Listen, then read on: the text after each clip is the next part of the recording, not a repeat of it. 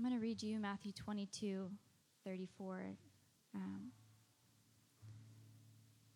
But when the Pharisees heard that he had silenced the Sadducees, they gathered together, and one of them, a lawyer, asked him a question, saying, "Teacher, which is the great commandment of the law?" And he said to them, "You shall love the Lord your God with all your heart, with all your soul, and with all your mind. This is the great and first commandment. The second is like it. You shall love your neighbor as yourself. On these two commandments depend all the law and the prophets." We had some great speakers here this weekend. I guess can't really call them speakers, but fathers of the faith that had come and share and gave us wisdom and advice as a church. And Lisa was sitting up front, and she quoted this scripture. And it was really good. She just quoted it and was talking about priorities and making God first. You know how many times I've heard that? I feel like ever since you're little, it's always put God first. Just always put God first. And it's yeah. Okay. We know that's the priority list, But I guess it convicted me because, this is my husband, Ben. I know there's a lot of new people. Ben had me and himself make a list of what are our priorities of how to spend our time. And, of course, God is at the top of the list. It's oh yeah, he's of course, we don't even need to list him. He's of course at the top. And then just okay, my husband, where do I fall in? Am I my priorities? Am I put myself before my kids, after my kids? What's the healthiest balance? And so the thing with being a mom is that if I want to have quality time with my husband, I want to have quality time with my kids, then I want to have quality time with God, and then I need my personal time by myself to recover from my one-on-one time with my kids. And you just run out of time. And what does it look like to hunger when you feel like you don't have time to hunger? I told Ben this morning, I really want to wake up early and go downstairs and just spend time with the Lord before church this morning. And I feel every time I set my alarm early, it'll be 6 o'clock, and I start heading downstairs. It's either as I'm going down the stairs and they creak, or I'm already downstairs and make a cup of coffee, sit in the chair, and down comes Joshua walking down the stairs. It's I almost made it. Almost why bother? Why try? Why set my alarm? It's just easier to find some other method. And I think that's the conviction in my heart is when I was reading to you guys about the crazies, there are so many excuses of why this is the season that I need to devote myself to this. I'm a young mom. I need to devote my time specifically to raising my kids. I need to devote myself. I just started a new business. My business is going to require all my time. And then, the Lord understands, putting all my time to this new business, and then our relationship will thrive when I have all this time to spend with him after that. And that's just not the way it goes. You start a new business, God is still our number one priority. You start a year at school, Grove City's requirements are intense. I audited a class on campus, and I was this is kind of scary. Just how strict in the requirements and homework. It's God is always number one. And it's just, what does that look like? We can't stop hungering. We can't stop at the road closed. This isn't the season for that. It's always the season for that. It's always the season for Jesus.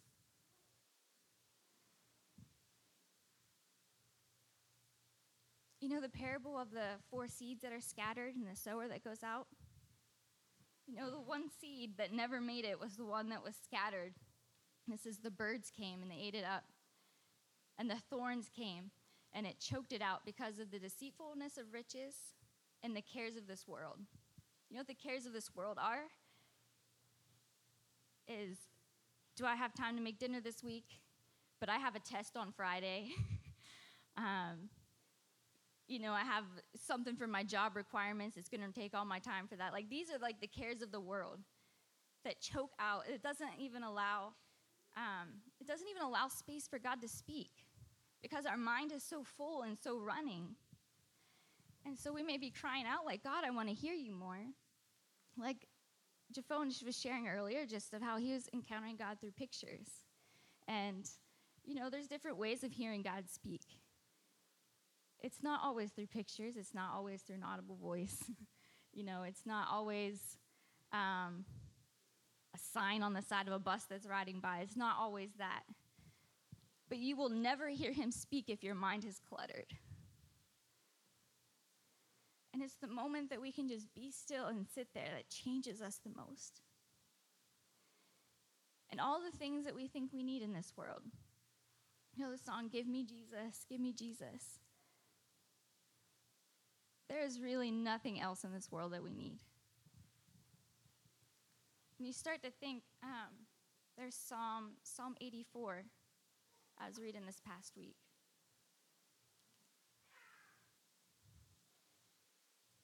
It says, I would rather be a doorkeeper in the house of my God than dwell in the tents of wickedness. Really? Would you really rather be a doorkeeper? It's not very prestigious. Would you really rather be a doorkeeper? If Ben's business were to fail completely, could he be, I would rather be a doorkeeper in the house of my God than be successful in this? Just like, what does success even look like? At what point do you feel like you've made it in life? Earlier in that psalm, he says, even the sparrow finds a home, and the swallow a nest for herself where she may lay her young. At your altars, O Lord of hosts, my King and my God. Blessed are those who dwell in your house, ever singing your praise. It's like, come on, the birds made it there. And they don't even have an idea about salvation or redemption. It's like, the sparrows made it. This is my encouragement to everyone here, just to hunger. And it's really hard to hunger when you don't have hunger. But if you know that you should have hunger and you don't have hunger, find someone who's hungry. Find someone who says, I just need to press in more, and ask them if you can be a part of their life. Can I spend time with you? Can we go golfing together? Can we do something together? Because I need to be hungry, but I'm not hungry and you're hungry. So if that's like a place like that, really, you can find yourself saying that, just go after it. Find someone. As a church, we're really big on just like living life in smaller communities, like even outside of like Sunday morning. Sunday morning is a great like come together, worship together time. But you need people to run with. If you're running a race, like I immediately think of just like running track.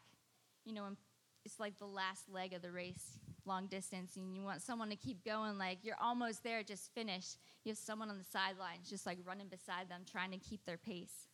That's why they practice in groups. You keep pace better when you're running with people. There's a rhythm to it. So that's like the importance of running with people. You get tired, you hear their pace, and you hear their footsteps, and all of a sudden you're not tired anymore.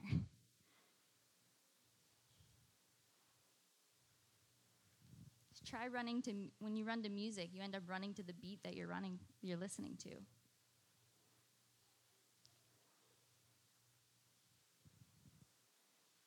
So one of my highlights from this last week, most of you, I know there's a lot of people that I haven't met yet, but my son is the 2-year-old with the longer hair that jumps on the furniture frequently and doesn't like to wear shoes. He takes after his dad. But this past week I was in the kitchen. And I guess I want you to be able to know like part of my heart. It's like why we even named him Joshua. I love the character of Joshua in the Bible. Like, absolutely love him.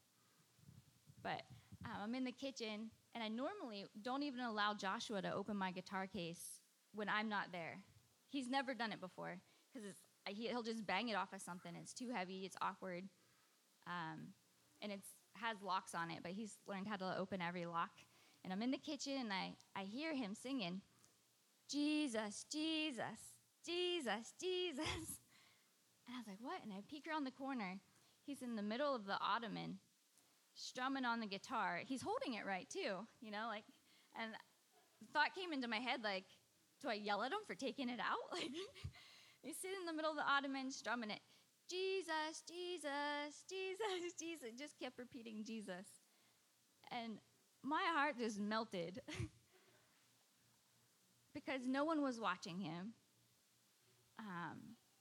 He's just seen other people, like, playing the guitar. He's seen us, like, worshiping. And he knows that when people sing, they sing to Jesus.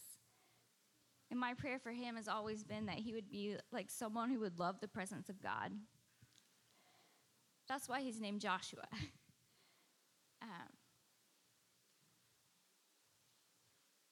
This is the story of Joshua that really sticks out to me.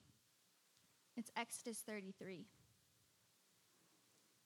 Now Moses used to take the tent and pitch it outside the camp, far from the camp, and he called it the tent of meeting. And everyone who sought the Lord would go out to the tent of meeting, which was outside the camp. And whenever Moses went out to the tent, all the people would rise up, and each would stand at his tent door and watch Moses until he had gone into the tent. And when Moses entered the tent, the pillar of cloud would descend and stand at the entrance of the tent, and the Lord would speak with Moses. And when all the people saw the pillar of cloud standing at the entrance of the tent, all the people would rise up and worship, each at his tent door. Thus the Lord used to speak to Moses face to face, as a young man speaks to his friend. When Moses turned again into the camp, his assistant, Joshua the son of Nun, a young man, would not depart from the tent. So I want you to get this picture. Most of the people of Israel were afraid of God. I mean, it's understandable because he displayed himself in the form of fire and smoke and lightning. Moses was called to go up to the mountain, and all the people were supposed to go up with him. And they said, no, we're not going to go. You go for us. You speak to God. Like, if we go, we're going to die. And so Moses ends up being like the one who speaks face to face with God. And so I just love that there's this hunger inside of Joshua that he sees, wow, Moses is speaking face to face. I would love that. I would love it if I could look him in the eyes and speak face to face. But I'm not in that spot, that was given to Moses. So I'm just going to sit here and not move. And I'm just going to enjoy the presence and sit here. There's just this, there was a hunger inside of him, but there was an awe of who is this God? Who is this being? He didn't have these scriptures to go and learn about God and read all of Genesis and history of Exodus. This is just the beginning of the Bible. But he knew that there was this heavy, weighty presence where there was glory, and there was this being who fought their battles for them and just delivered them from Egypt. And he has really not a super good idea of who this guy is or who this being is. And all he can do is sit in the presence and experience him. And he doesn't leave. It's like when the church meeting is over and there's one person, the lights are out, and they're sitting there still. It's I'm not ready yet. I'm not ready to go yet.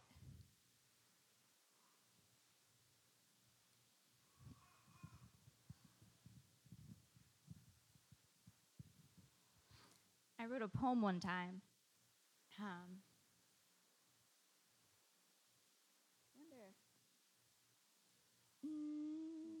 Okay, I'll read it.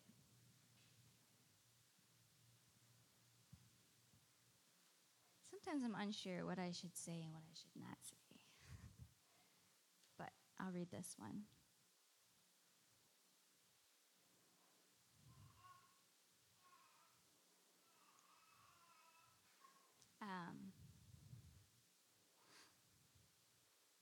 So So a lot of times when I'm spending time with the Lord, like journaling or I think journaling or doing poems is probably one of the ways I really like to encounter him or engage with him.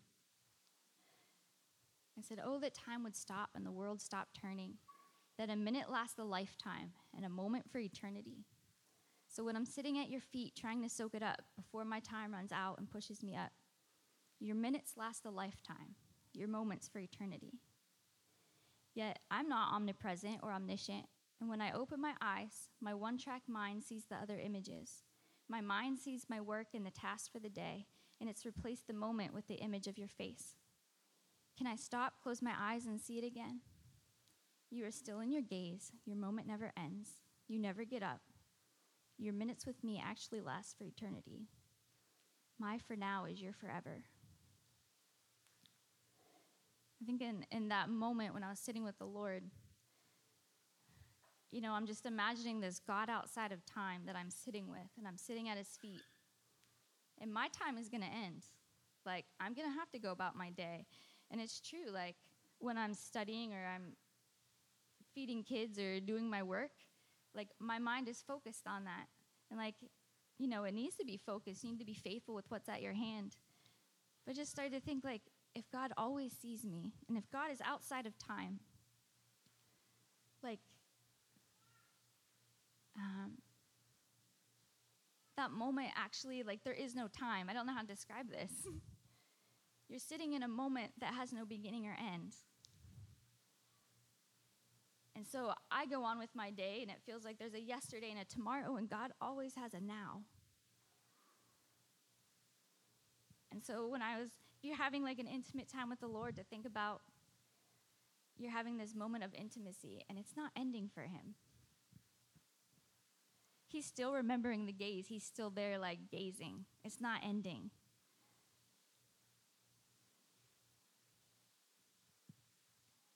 My for now is his forever. And that just makes me want to gaze at him more.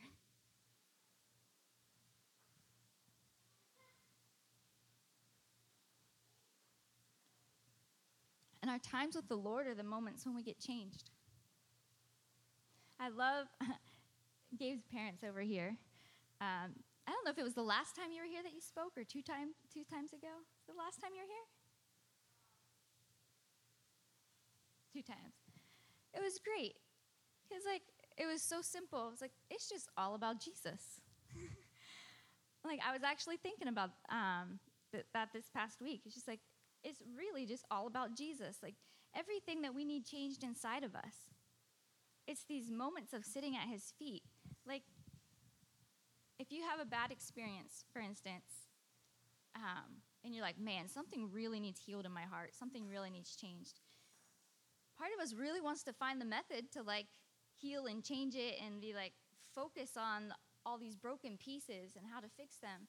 In an encounter with the Lord, I'm going to use the example of, like, if it was a paw print, for instance. You have a paw print, like, of a dog in mud. It's like, there's this print on your heart. Well, how do I get rid of it? You have something that's bigger come and step on that exact paw print, and it leaves the paw print of whatever just stepped on it. Completely erases the paw print of the dog, and now you have a paw print of a bear. So I want you to get this, like, when you have an encounter with God, he is so much bigger. His words are weightier than whatever anyone has ever spoken to you. Your experience with him is going to be stronger than any experience of being rejected or unloved or any place of healing that you need. And he just comes and he just steps on it, and it doesn't have to take years.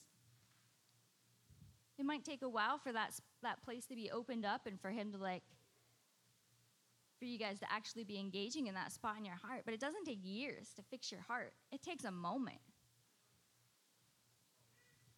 It takes an experience with someone who is greater than you. But those moments don't come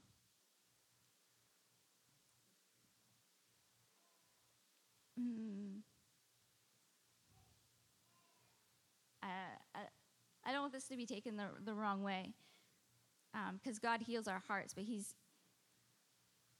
not primarily a psychiatrist. All right? He's to be your friend. And a lot of times we treat him according to what we need rather than out of friendship getting what we need. Does that make sense? So I will plan, be like, I need to spend time with the Lord because I'm feeling dry. When you spend time with the Lord, you're not dry.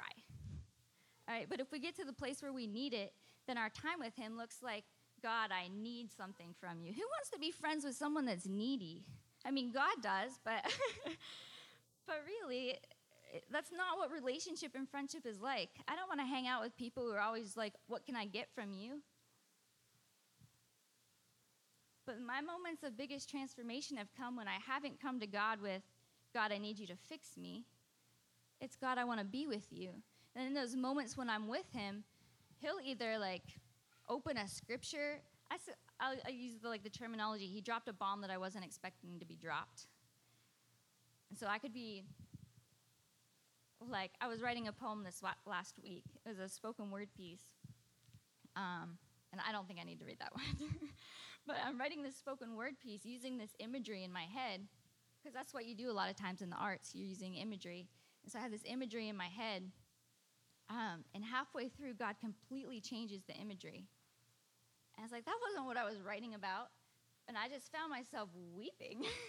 It's like, oh my goodness. Like, he used a picture. So like I was writing almost like encouraging myself to like love more. Almost, sometimes we're just afraid to love. So I was using a baseball analogy. Like, we can't be afraid to like walk up to the plate and like swing the ball, and like we just can't be afraid. Like, we got to go after it. And in the middle of my like hurrah to myself while I'm writing this spoken word piece, God gives me a picture of me in the backyard, and he's the one pitching me the ball, and I'm a 2-year-old. And it's just like, he aims for your bat. And he just completely switched it on me. And I was like, that was not what I was writing about, but I find myself weeping in front of this spoken word piece. Because one picture from him just completely changed my interior. Any motive that is off, any thought process that is off, anywhere where we've been thinking wrongly, it just can be changed in a moment. One word from him.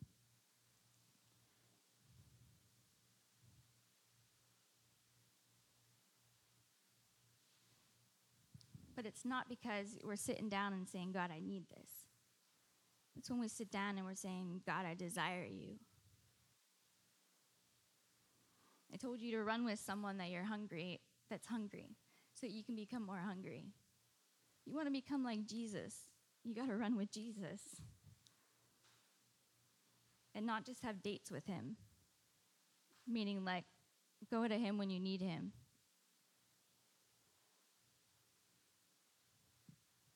The more time you spend with him, the more you'll become like him, and it's not because you're trying. It's just because you're desiring.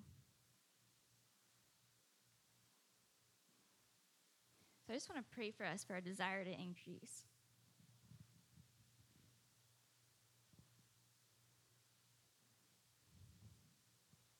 So if you feel like you need more desire, put your hand on your heart.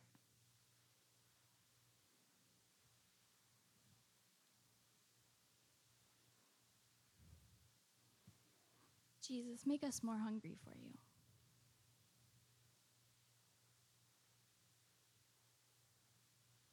Pray that we won't relent until you have it all.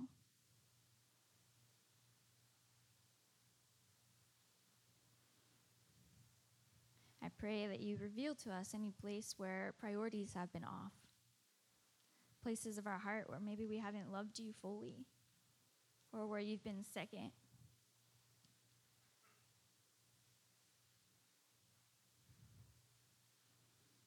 I pray for expectation. That we would just expect to encounter you when we're with you. That's just what you do.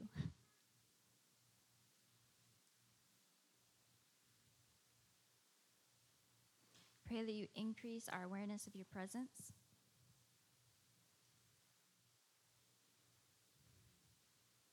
That you increase our awareness of your desire for us.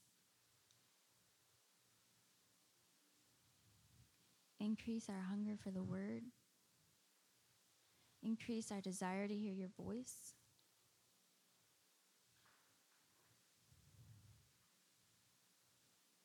Blessed are those who hunger and thirst for righteousness, for they will be filled.